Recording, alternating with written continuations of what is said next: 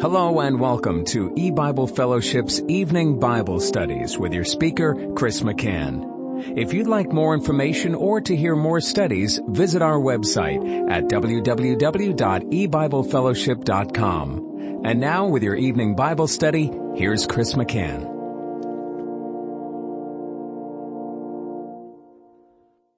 Good evening and welcome to E-Bible Fellowship's Bible study in the book of Genesis.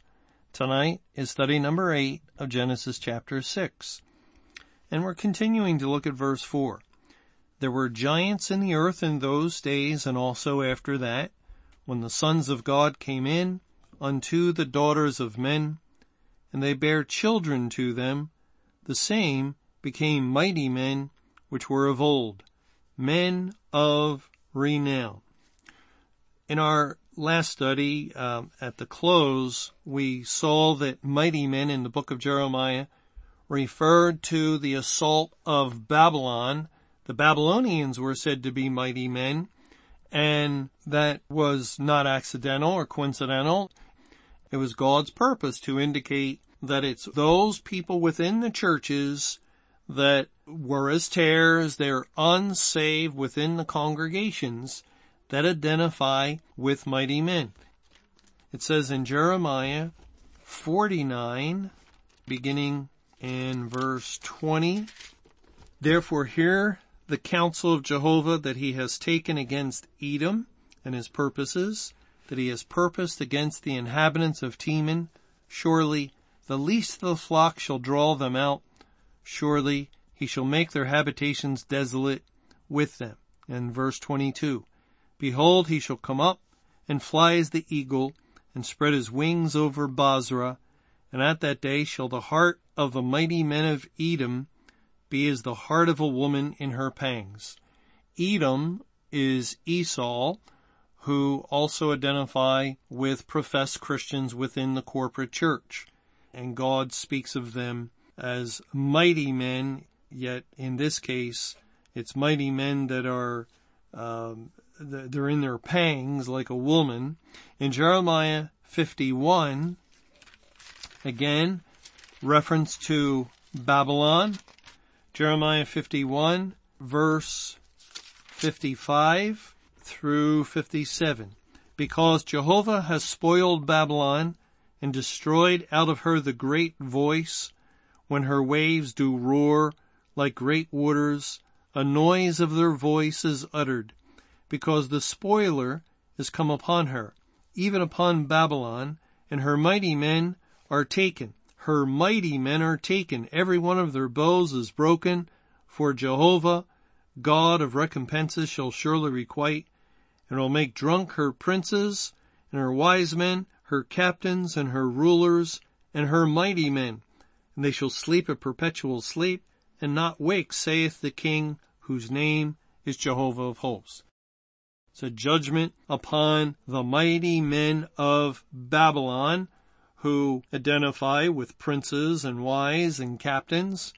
In Zephaniah chapter 1, a chapter where the Lord goes into a good deal of detail to describe Judgment Day, he says in Zephaniah 1, Verse 14, The great day of Jehovah is near, it is near, and hasteth greatly. Even the voice of the day of Jehovah, the mighty man shall cry there bitterly.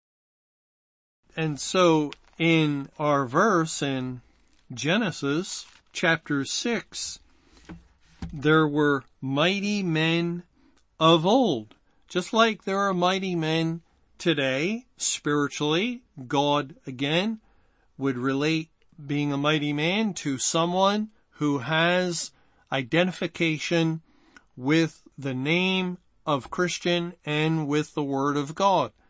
And so here at the end of verse 4, the same became mighty men.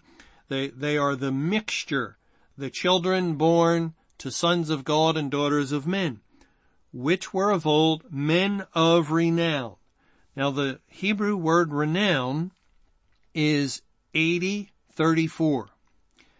And it's found a few times And we'll see how it's used and what it really means. But first, let's go to Numbers chapter 1. Numbers 1. And I'll start reading in verse 5 so we see who's in view, who is being discussed.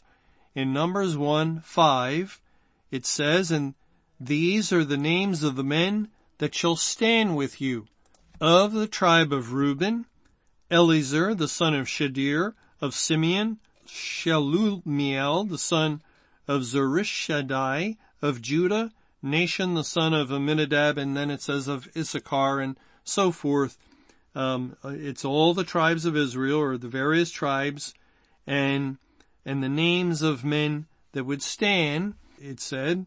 And then in verse 16, after listing the tribes and these men, it says, "These were the renowned of the congregation, princes of the tribes of their fathers, heads of thousands in Israel." These were the renowned of the congregation. Now that's a different Hebrew word, renowned. It's 7148. Again, back in Genesis, the Hebrew word is 8034, 8034.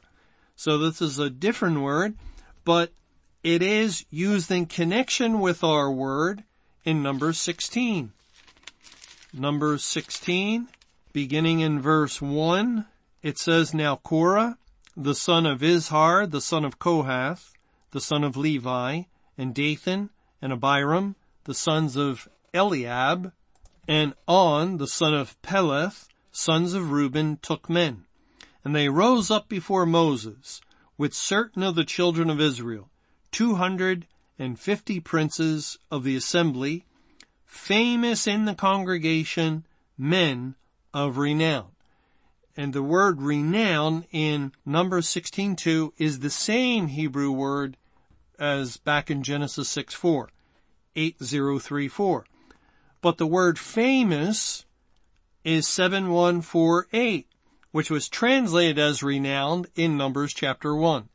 And it's only used 3 times in the Old Testament, once as renowned and twice as famous.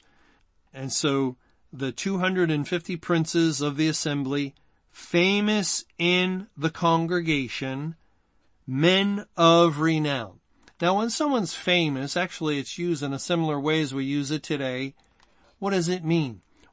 Well, it means that whether it's a sports personality or a movie star or a politician, that people know this person and the person has a sort of power and authority because they are known. It sort of has that type of idea. And these men were princes.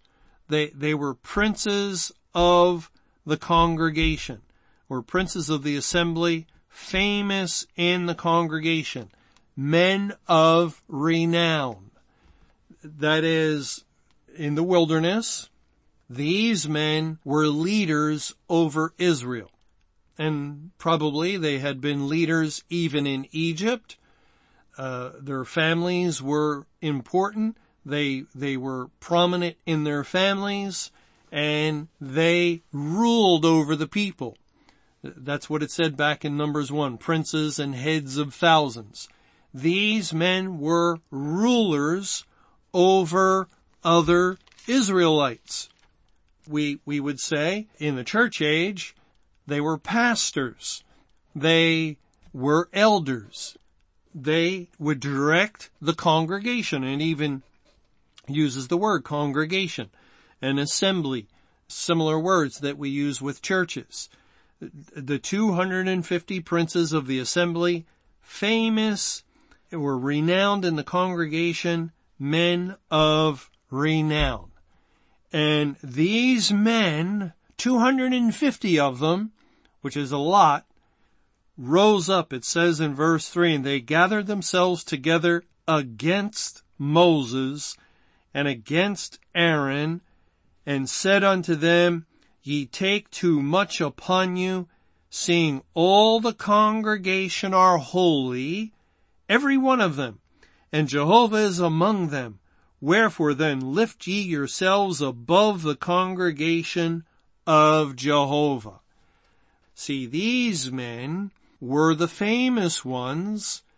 They were the leaders of Israel, and yet God did something in delivering the Israelites out of their bondage, out of their captivity, out of that cruel, hard labor that they had been experiencing in Egypt. And God didn't really use these men, did he? When we read the account in the book of Exodus, God came to Moses and then God said, well, Aaron can be your mouthpiece. I'll speak to you and you speak to Aaron. I'll put words in your mouth. You put words in Aaron's mouth, and the rod. And that was it. That's how God delivered through his mighty power.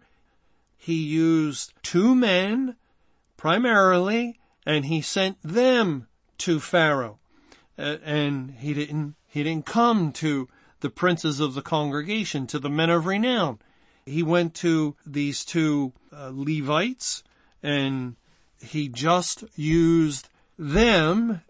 And of course, God wrought the great deliverance, and they all came out. Everyone was deliriously happy at first for a very short while, until the hot sun started beating down and the food supply wasn't certain, water wasn't certain, and of course the judgment of wandering for 40 years due to the evil report from 12 spies, more than likely men of renown, famous in the congregation also, who came back with the evil, 10 out of the 12, came back with the evil report.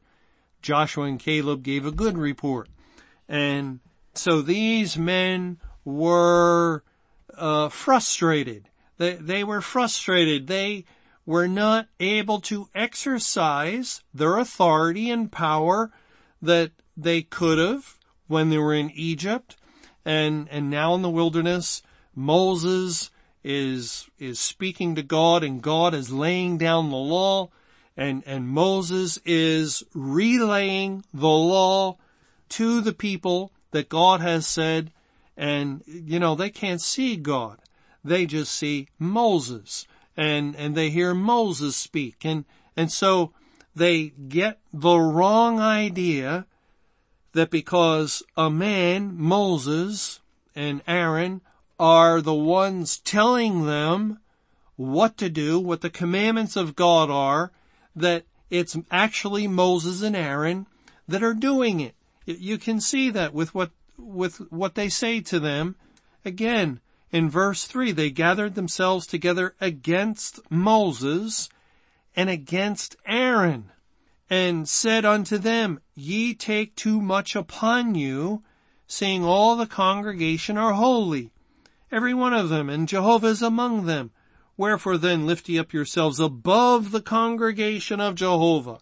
You can hear their pride, their offense, that these men, who are apparently not princes in the congregation, they're not men of renown, famous men, that they are the ones giving the orders and relaying the commandments, and they're accusing them of basically trying to set themselves up as kings or as rulers who possess no power or authority to rule. And so they're being accused and charged. We know what happens in verse 31 of number 16. The Lord told everyone to separate from these men. Verse 31, And it came to pass, as he had made an end of speaking all these words, that the ground clave asunder that was under them. And the earth opened her mouth and swallowed them up, and their houses, and all the men that appertained unto Korah, and all their goods. They and all that appertained to them went down alive into the pit, and the earth closed upon them, and they perished from among the congregation. And all Israel that were round about them fled at the cry of them, for they said, lest the earth swallow us up also. And there came out a fire from Jehovah, and consumed the 250 men that offered incense.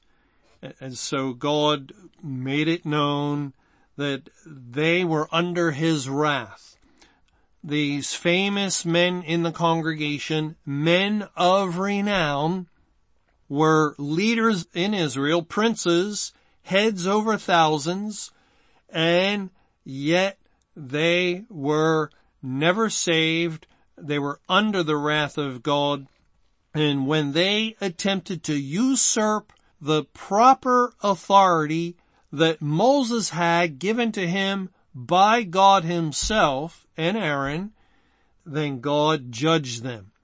God destroyed them with fire. And when you're destroyed with fire, that's a big indicator that you were never saved but under the wrath of God. Now we know that the 250 were tied together with 14,700 others that died in a plague. And it says in verse 49 of Numbers 16, now they that died in the plague were 14,700, beside them that died about the matter of Korah. And so we add 14,700 and 250, we get 14,950, which works out to very significant numbers of 5 times 10 times 13 times 23. So God definitely has the atoning work of Christ in view and completeness at the end of the world, the number 13, and the time of great tribulation, the number 23. He will destroy the wicked. He will destroy the mighty men, the men of renown during the great tribulation. And again, that would relate to those that have the name. Now let's look at what the word renown, the Hebrew word, actually means.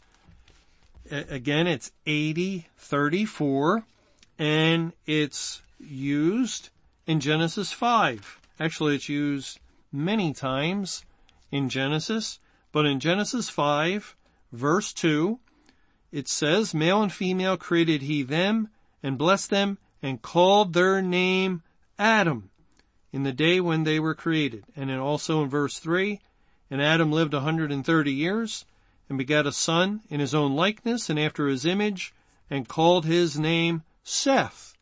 Also, in verse 29 of Genesis 5, and he called his name Noah. It's the word name. Remember, when going through the genealogies, we said there was a clue phrase, Kara Shem, called his name, or called name. But that would indicate an immediate father-son relationship. Well, Shem is 80:34, name. And so when God says of these children that were born to the daughters of men, and to the sons of God, the same became mighty men which were of old, men of renown. Literally, it means men of a name. Men of a name. And what is the name? Well, it's obvious that it's the name of God. In Isaiah 4, in verse 1, and in that day 7 women, and the 7 women here would relate to the 7 churches in the book of Revelation, chapter 2 and 3, and the 7 churches signify the entire corporate church. And in that day 7 women shall take hold of one man. The man is the Lord Jesus Christ, saying, we will eat our own bread, not Christ's bread, not your bread, God, but we'll eat our own bread, and bread identifies with doctrine. We'll come up with our own doctrine. and wear our own apparel. That is, we're not going to submit to the idea that we're saved by the faith of Christ and salvation is all your work and it's all Christ's righteousness and everything he has done. But we will develop our own salvation program. We will obtain our own righteousness and we will wear that as our apparel.